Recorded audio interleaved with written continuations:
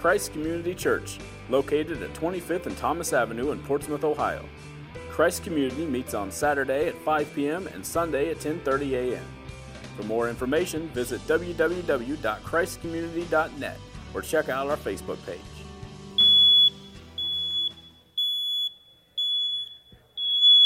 That's this alarm here. Hang on a second. Just getting your attention. Actually, it works, and it works really well. This alarm actually saved our lives just a week ago. Cindy and I were asleep, and about 3 o'clock in the morning, this thing took off beeping like crazy out in the hallway. And so I sleep pretty sound, and so this thing's going off. Cindy's waking me up, and we walk out into the hallway to check what's going on. She grabs this thing out of the wall. This is a gas detector. She grabs it out of the wall, and she reads it, and it says, "Evacuate immediately. Evacuate immediately." And I'm thinking, it's 3 a.m. And she goes, "But Rick, evacuate immediately." It says, "There's gas here." And so I'm smelling. I'm thinking, well, the heat's not on. I mean, nothing's going on. There's nothing here. I'll tell you what. You go outside. I'm going back to bed. And if they come, just send them in. If they need to rescue me, because I couldn't. So we walk back towards the bedroom again. And as we're walking back towards the bedroom, Cindy turns on the hall light. And right underneath this gas detector was a little pile of dog poo. And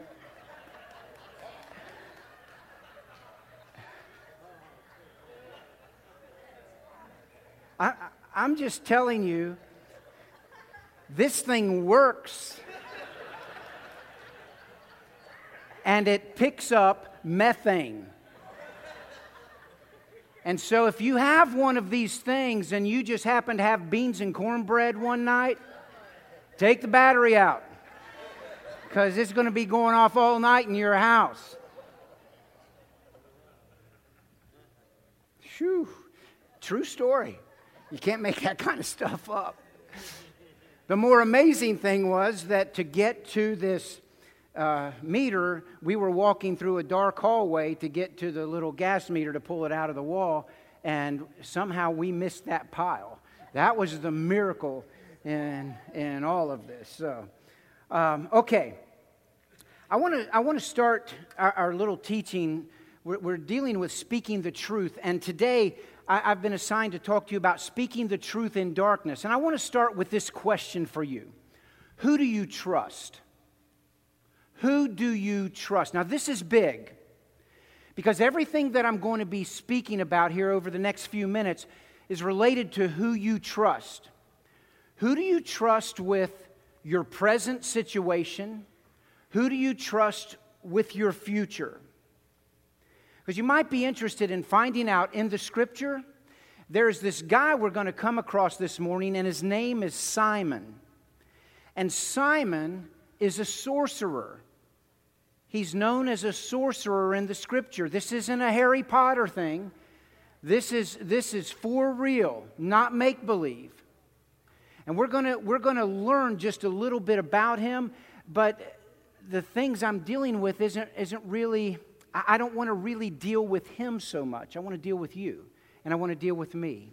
Who do we trust? Who do we trust? And so we're going to just jump in on some things that you might find interesting. So if you have your Bibles with you, you can go to Acts chapter 8, and I'll set it up simply this way. The early church was exploding, growing like crazy. And as they were growing, so was persecution. And so in Jerusalem, the Christians were being persecuted, separated from their families, killed for their faith, being persecuted. And it's during this persecution that people being persecuted do what those people do, and that's flee. So they started moving out of Jerusalem into Judea, as Jesus said would happen. And not only do they move into Judea, then they move even into enemy territory, into Samaria. And this is where we find this guy named Simon, because one of the disciples who was being chased out of Jerusalem is now in Samaria, and while there, he's not wasting time. He's telling people about Jesus. And people are responding, and the church is growing. I'm going to pick this up in verse 9. Here we go. Now, for some time, a man named Simon had practiced sorcery, and actually that word sorcery literally means magic arts. He had practiced sorcery in the city and amazed. The word amazed is really not the right word there. It's more bewitched or confused. Amazed all the people of Samaria. He boasted, look at this, he boasted that he was someone great. And all the people, both high and low, gave him their attention and exclaimed, "This man is rightly called the great power of God." And they followed him because he had amazed or bewitched or confused them for a long time with his sorcery. But when they believed Philip as he proclaimed the good news of the kingdom of God and the name of Jesus Christ, they were baptized, both men and women. Simon himself believed and was baptized, and he followed Philip everywhere. Look at this, astonished by the great signs and miracles that he saw. See, the signs got his attention. The great signs and miracles, because this is what he was known for. And I want you to catch this real quick. I'll just remind you of something Scott shared a couple weeks ago or last week. Can't remember which one, but this. Grab this. Satan can do miracles. The Scripture tells us that. He's not the little red-suited guy with the horns and a long tail and a pitchfork. He is a very powerful, powerful being. And he has the capacity to mimic miracles. And so this kind of stuff, these miracles, really grabbed the attention of Simon the sorcerer. Verse 14, when the apostles in Jerusalem heard that Samaria had accepted the word of God, they sent Peter and John to Samaria. And when they arrived, they prayed for the new believers there that they might receive the Holy Spirit, because the Holy Spirit had not yet come on any of them. They had simply been baptized in the name of the Lord Jesus. Then, look at this, Peter and John placed their hands on them, and they received the Spirit. And who was watching? Simon. When Simon saw that the Spirit was given at the laying on of the apostles' hands, he offered them money and said, "Give me also this ability, so that everyone on whom I lay my hands may receive the Holy Spirit." See, he's still walking around in this world of wanting to perform signs and miracles. And when he would do it, he always used it to confuse people and to confound people and to hold people under, I'll say his spell. I'll use that word. I don't know if that's appropriate here, but just to hold people under his spell. All right. So he's offering money so that he can have the same power that the apostles have. And Peter answered, "May your money perish with you, because you thought you could buy the gift of God with money." Now, I'm going to stop there. When he said, "May your money perish with you," the words he uses here were words of huge judgment. He was saying, take your money and go to hell. That's how serious this was. Trying to buy the power of God. As a matter of fact, even today, there is a word in the English language that has been given for someone who is trying to buy a church office, buy a position in the church, or buy some special privilege within the church. And that word, I have this in your bulletin. You can fill this in if you want. The word, interesting enough, is called simony. Simony, named after Simon, who tried to buy the power of God. Simon was interested in adding to his repertoire of things that he could do with his sorcery. And I know that I've blessed and cursed people for money, and so I'll just take some of my money and offer these guys some money. Surely they'll take it and let me buy that power as well. But there was no power to be bought for sure. Sorcery is one of the things in Scripture that is known as divination. It's a sin. It's something that God says to completely avoid. As a matter of fact, it's interesting enough, you're going to find out that a lot of the things that some of you, and myself included, have played with innocently and stuff like that, are actually listed in these sins of divination. This little quote we have in the Scripture, the quote I have in your bulletin, under the second point, Scripture condemns the practice of divination. Divination is the entire complex means of gaining insight, look at this, insight from the gods, regardless of any particular technique. And that's why I asked you at the beginning the question I asked, who do you trust? Who do you trust for your information when it comes to the things of God?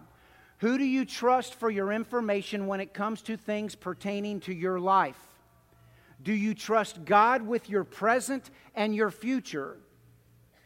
Or are you looking outside of God for other signs and other directions so that you can do or know what you need to do?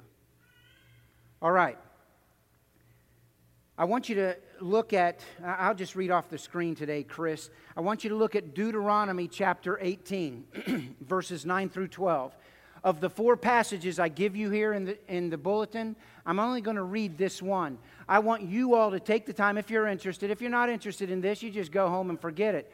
But if you're interested, I want you to take your Bibles and take your bulletins, and I want you to go home and I want you to look up these passages of Scripture.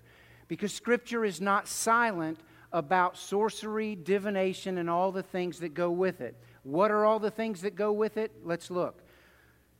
When you enter the land the Lord your God is giving you, do not learn to imitate the detestable ways of the nations there. Let no one be found among you who sacrifices their son or daughter in the fire, who practices divination or sorcery, interprets omens, that means signs, engages in witchcraft, or casts spells, or who is a medium or spiritist, or who consults the dead. Anyone who does these things is detestable to the Lord. Because of these same detestable practices, the Lord your God will drive out those nations before you. That's God on the subject of who are you going to trust? Are you going to trust me, your God, or are you going to trust others or other things? So we're going to hit on those. And I really hope you will take these scriptures that I've listed here and you'll take the time to look those up, because that's important. All right? Now, what is, as I was preparing for this, I've got to tell you ahead of time, this has not been fun for me. Cindy has heard me moan and groan for the last 3 weeks about this stuff, because to be honest, I don't have any interest in learning about it. And whenever I was reading up and studying, and I've got a big old book on my desk right now, and any page that you open to, it's just filled with darkness. I don't know how else to say it. That's why we sang the songs we sang today. This little light of mine, I'm going to let it shine. Because I would leave the office and you just feel so heavy. I don't know how else to say it. You just feel heavy with the stuff I'd been reading about darkness, about Satan, and about things that he does and control that he exhibits. So what's the attraction to this sort of activity? Well, just in my reading, I'm going to just list 2. I'm certain there's more, but here's the 2 I've come up with. One is, it's an effort to obtain knowledge that is hidden.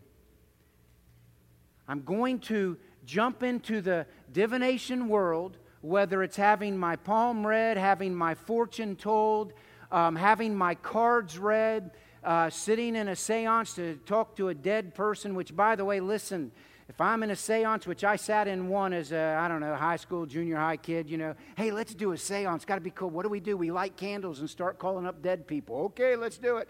And you know what? If somebody'd started talking, I'd have run. I wouldn't have been around long at all. It just wouldn't have happened. But all of those things done, some innocently, but understanding that even innocently, we dabble in a world that's dark. And so an effort to obtain knowledge that's been previously hidden. I want to know about this. I want to know what the future holds. I want to know a decision I should make. I want to know about this. And then the second that I came up with, the second attraction to this kind of activity, and this comes with Simon the sorcerer here, an attempt to exert power over people or events. Because listen, if we set up shop here at Christ Community Church with a little room where you could come and for a small fee you could say, hey, would you guys care to go curse this person? You know, all you got to do is say the word and it'll be done. I've got the money for you to go do it. Would you do that?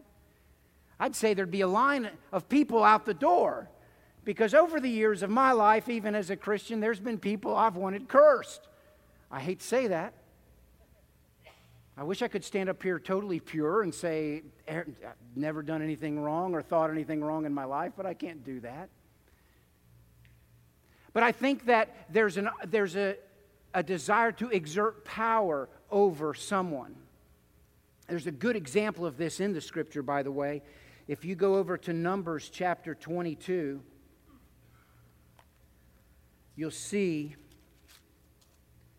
I'll just pick it up in verses 1 to 7. The Israelites traveled to the plains of Moab, so they're close to the country of Moab, and they camped along the Jordan across the Jericho. Now Balak, son of Zippor, he's the king of Moab, saw all that Israel had done to the Amorites, and Moab was terrified because there were so many people. Indeed, Moab was filled with dread because of the Israelites. They knew that war was coming and the Israelites were coming through their land. The Moabites said to the elders of Midian, "This horde is going to lick up everything around us as an ox licks up the grass of the field." So Balak, son of Zippor, who was king of Moab at the time, sent messengers to summon Balaam, son of Beor, who was at Pithor, I don't know if I'm saying all this stuff right, near the Euphrates River in his native land. Balak said, now look at this. This is what Balak, the king of Moab, went to Balaam for. "A people has come out of Egypt. They cover the face of the land, and they've settled next to me. Now come and put a curse on these people because they are too powerful for me.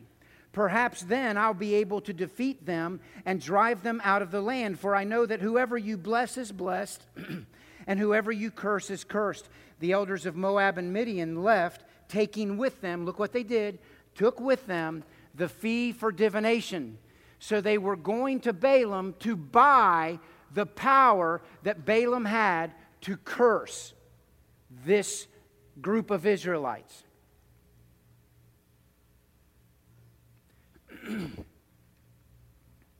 Before I go further, because I just looked over here and he got my attention, I don't know how I missed you, William, but here William McKinley is sitting, and Lord have mercy, he's been at OSU at the James Cancer Center, had a massive surgery on a cancer that was up here in his chest area, and is laid over at Hillview at on the third floor, recovering from all the skin grafts. And the best news that came out of this was your body sure can grow skin.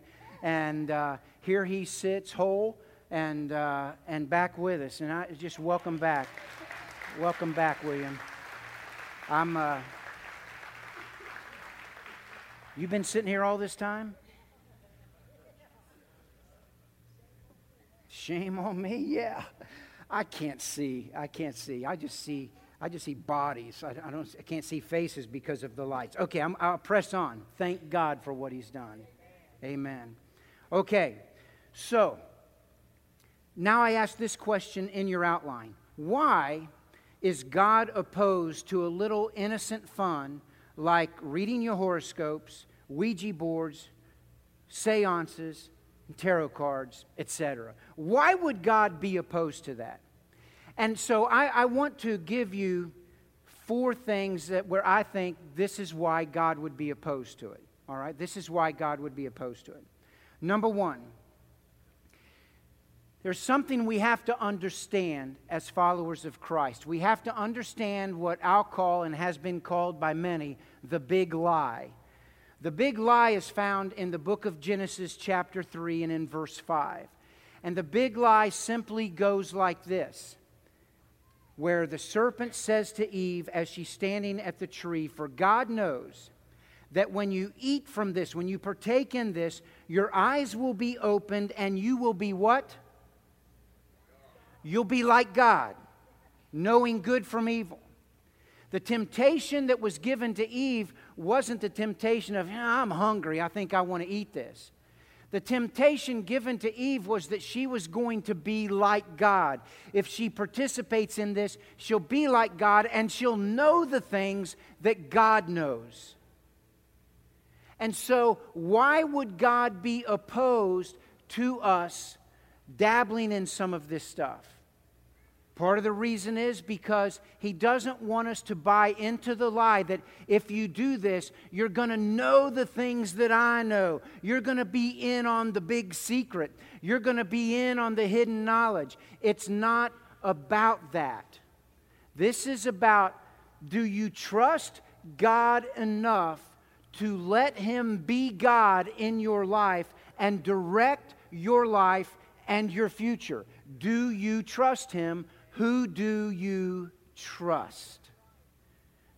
The second thing, and Paul makes a case for this over in Romans chapter 1, is that when we dabble in things like this, we end up worshiping creation rather than the Creator. And Paul says this in Romans 1:25. As a matter of fact, he'll say it on a couple of occasions early on in Romans, where people, rather than acknowledging Him, would rather acknowledge created things and honor and listen to created things rather than listening to the Creator. And so we'll have people studying the stars, giving their lives to seeing how the stars line up, and giving honor to the stars and giving value to the stars which they don't really possess. And it becomes a lie that's been bought. You know what? If I just give value to the stars, if I give value to my horoscope, and I follow and I follow the advice of the horoscope, then I've got things figured out and things are going to be okay. And the question is, who are you going to trust? You're going to trust the stars. You're going to trust the little section in the Portsmouth Daily Times. Who are you going to trust? Or are you going to trust God? Third thing, when we do this, when we try to go beyond what we are to know, what we do is we belittle God and we exalt ourselves, because not in essence, this is what we're doing. We are simply saying to God, I know you want me to trust you. And I know you said, okay, this is off limits, but you know what? I'm going to do it anyway. Even though you say it's off limits, I'm going to participate in it. And I'm going to participate in it because I want to know, and I don't trust you enough with my life. I want to know. Who do you trust? This all goes back to that one question. Who are you going to trust? And the other thing I have here on your outline is that we refuse to trust God with our present and our future. We refuse to trust Him with our present and our future. Rick, don't you think this stuff is real? Yeah. Yeah, I think it's real. I think it's real. But I don't think it's innocent. And that's where we have to be careful. It may be innocent in your heart and mind, hey, we're down here at Myrtle Beach or we're at Virginia Beach, and, for $20 I can stop by this palm reader. Let's see what they have to say. That's just innocent. I'm on vacation, kind of fun. And I get that. I want you to know, though, that it's not as innocent as it seems on the surface. Okay? That's all I want you to know. This is all about who you're going to trust. Let me give you this. Acts chapter 16.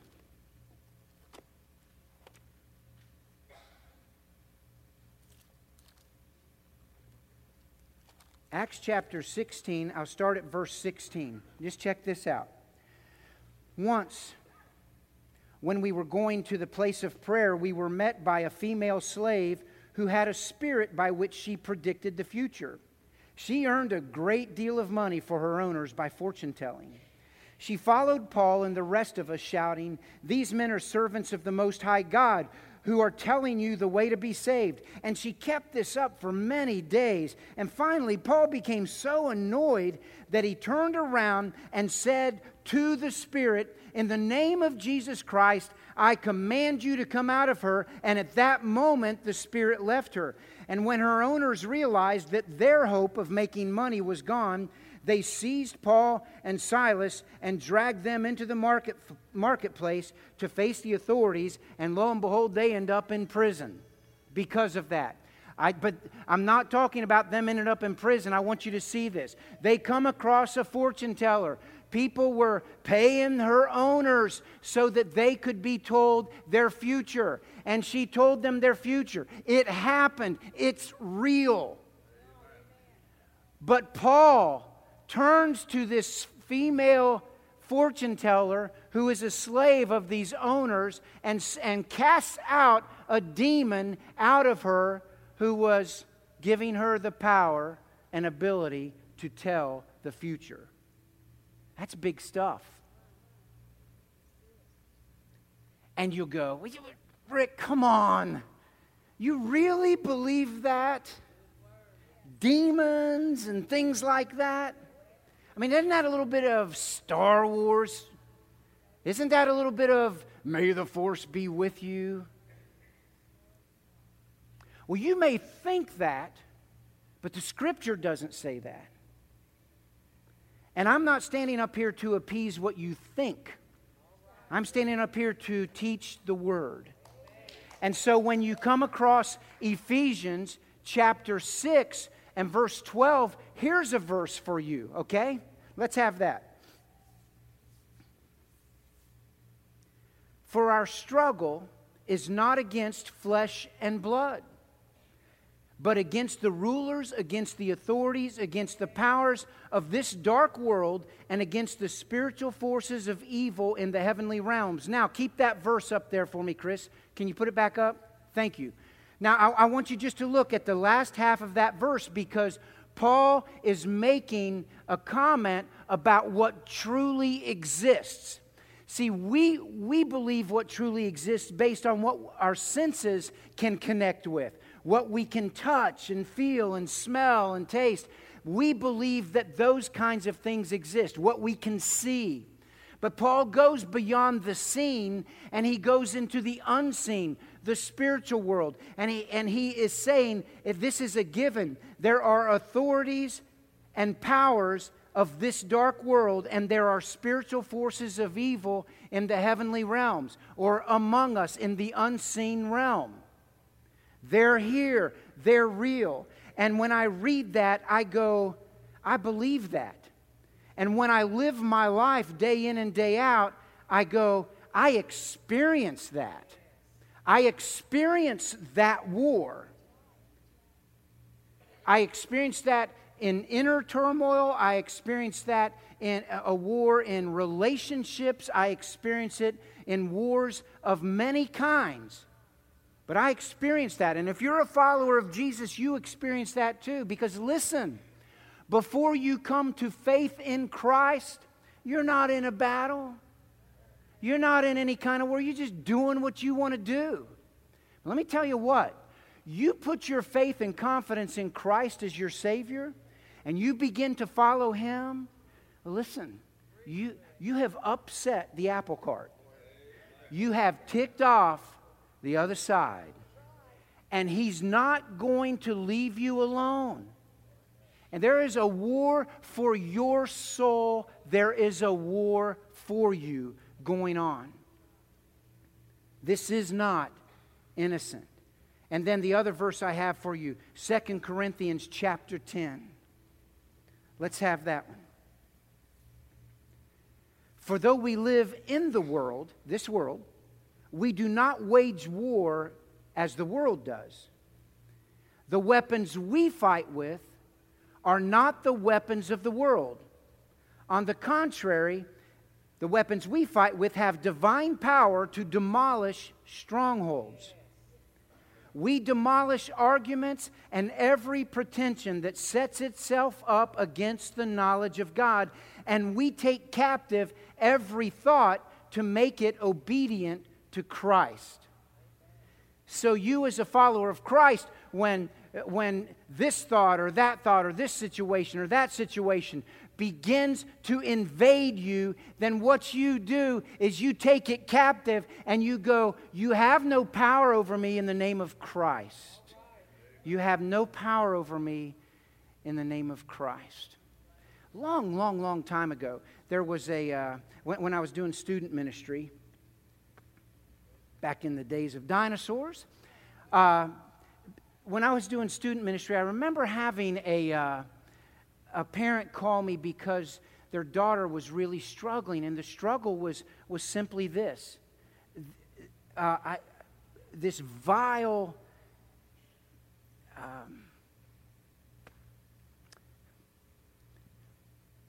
I'll just say it. I won't say it. Constantly, she said, "Mom, I can't get GD out of my head. All the time, it's just all that's going on in my head over and over and over. I'm thinking it. And she's really bugged by it. And she said, Rick, I don't know what to tell my daughter to do. I don't know how to help her. I mean, we pray and say, God, please. I said, well, that's good because I think that's what you do. I think certainly what you do. But I would tell you to do this as well. You just tell your daughter when those thoughts start that she needs to start going, Jesus, I love you. Jesus, I love you.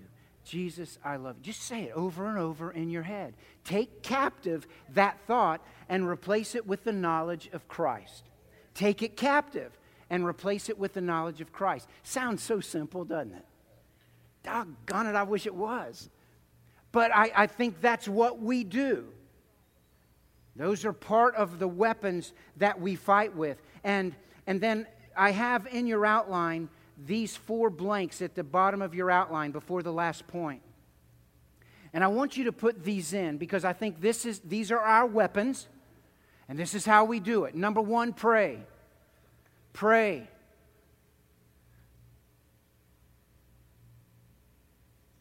Pray. Number 2, read. Read what? Read this. Know this. Because if you want to know about God who knows your future, who you trust with your future, this is where He has spoken. This is where He gives guidance. And He might not tell you, yes, take that job at McDonald's. He might not tell you that. You're not going to find it. And if you do, I want to read your Bible. He may not give you that direction that way. But He says this, don't worry about anything. Pray about everything. And as you do, the peace of God, which passes all understanding, will fill your hearts and minds in Christ Jesus. I don't know if I'm right when I say this, but I'll proclaim it till I die, that I believe that the peace that Christ gives in our heart, in decision making, and that He gives in our mind, is a part of Him guiding us. And if there's tension and turmoil, then maybe you need to take a step back. Okay. Just tossing that out. Pray, read. 3rd, trust. Trust. And fourth, stand. Stand. Pray, read, trust, and stand. Who are you going to trust? I want to say Ghostbusters. Who are you going to trust? You're going to trust Jesus. We're going to trust that God, who created everything, knows us. He knows us intimately. And He knows our future. The Scripture says on a couple of occasions that He knows how many days you're going to live before even one of them came to be. He knows that. So if He knows that, then why are we going to trust anybody else? I want to trust the one who knows me the best. And so I find myself trusting God. Yes, there are times where I don't. Yes, there are times when I want to take things into my own hands and think, God, really, you don't know what you're doing here. But ultimately, I always have to come back to, God, you know what you're doing. You're God, and I trust you. I'll close with this. Rick, I need a sign. It's the last thing in your bulletin. I need a sign. What's wrong with finding a sign? God, if you could just, okay, here, God, let's do this. If you could just shoot a bolt of lightning out of here and knock this tree down, I'm all in. Just give me that sign. I'm a believer. Ready? Go. You know why that lightning never comes? Because Jesus already said you're not going to get a sign because He's already given you a sign. Look at this in the book of Matthew, chapter 12. Some Pharisees and teachers of the law said to Jesus, "Teacher, we want to see a sign from you." And He answered, "A wicked and adulterous generation asks for a sign, but none will be given except the sign of the prophet Jonah. For as Jonah was 3 days and 3 nights in the belly of a huge fish, so the Son of Man will be 3 days and 3 nights in the heart of the earth." You want a sign? Here's your sign. I feel like Bill Engvall. You want a sign? Here's your sign. It's Jesus on the cross. That's the sign. God says, you want a sign? Here's my sign that I love you and I have you. I have taken my Son and I have taken your sin and I've placed it all on His back, and I have nailed my own Son to the cross so that you can be forgiven, so that I can live in you, and so you can be made whole. You may not know all the future, but you'll know this about your future. You'll know that the day you draw your last breath, that you will be in the very presence of the one who died for you. You can know that for sure. And the only way to know that is to trust Him. And so I come back to the very thing I started with. Who do you trust? Are you going to trust someone that you got to toss some money down so that they can tell you a little bit about your future? Or are you going to trust the one who knew you before you were born, who died for you before you were born, and who knows the day you're going to die and knows you're going to be in His presence? Who are you going to trust? It's kind of interesting to me that we will go and trust a person to call up a dead person when we can go to the living God. Why would we trade that in? Look at this quote from John Piper. It's the last thing on your bulletin, and with that we'll be done. God has appointed for Himself a revealer of that which He desires to be known. And when we turn from or go beyond that revealer and consult other mediums, we belittle God and exalt ourselves. We devalue the revelation of Jesus Christ and take to ourselves the prerogatives of God. No one who loves Jesus Christ and orients all of his life around the revelation of Jesus can turn to the occult for knowledge and power. God says in Isaiah 8, verses 19, the first part of verse 20, "When they say to you, consult the mediums and the wizards who chirp and mutter, should not a people consult their God? Why consult the dead on behalf of the living? Consult God's instruction." And then Piper ends with this: "It is unthinkable to the prophet Isaiah that a person who knows God and has His teaching and testimony in Scripture should consult mediums. Unthinkable to Isaiah. Why should we? God loves you. He gave Jesus for you. And I encourage you to allow the chains of you wanting to know the future and trying to gain insight into the future through any other means than simply trusting God. I pray that those chains would be broken in your life. Because while they may seem innocent to us, a little bit of fun on vacation or whatever, or when you're having a sleepover or whatever, it's not so innocent. So be careful. Be careful. God loves you, gave Himself for you, wants to live in you, give you a hope and a future. And after we pray, if any of you here want to know more about what it means to follow Jesus, I'm going to be right here, and I'd love to talk with you about that very thing. And if someone's talking to me, you can seek another staff person out. That'd be great. If you're here with us for the first time, I want to invite you to stop by the welcome table in the atrium. We've got a gift for you, and Matt will be back there. Matt and Megan will be back there to welcome you to the church. God bless you guys. Let's pray together, and then we're going to get out of here, okay? Father, I want to thank you so much for your grace and your mercy. I thank you for your love. I thank you how you have poured yourself out on us and for us. I pray, Lord, that you will have your way in each of our lives. And even though we find ourselves at a place where we can't know the future, I pray you help us to trust the one who does, and that's you. And Lord, as we trust you, may we live our present moment-by-moment life pointing others to you. Thank you for giving yourself for us.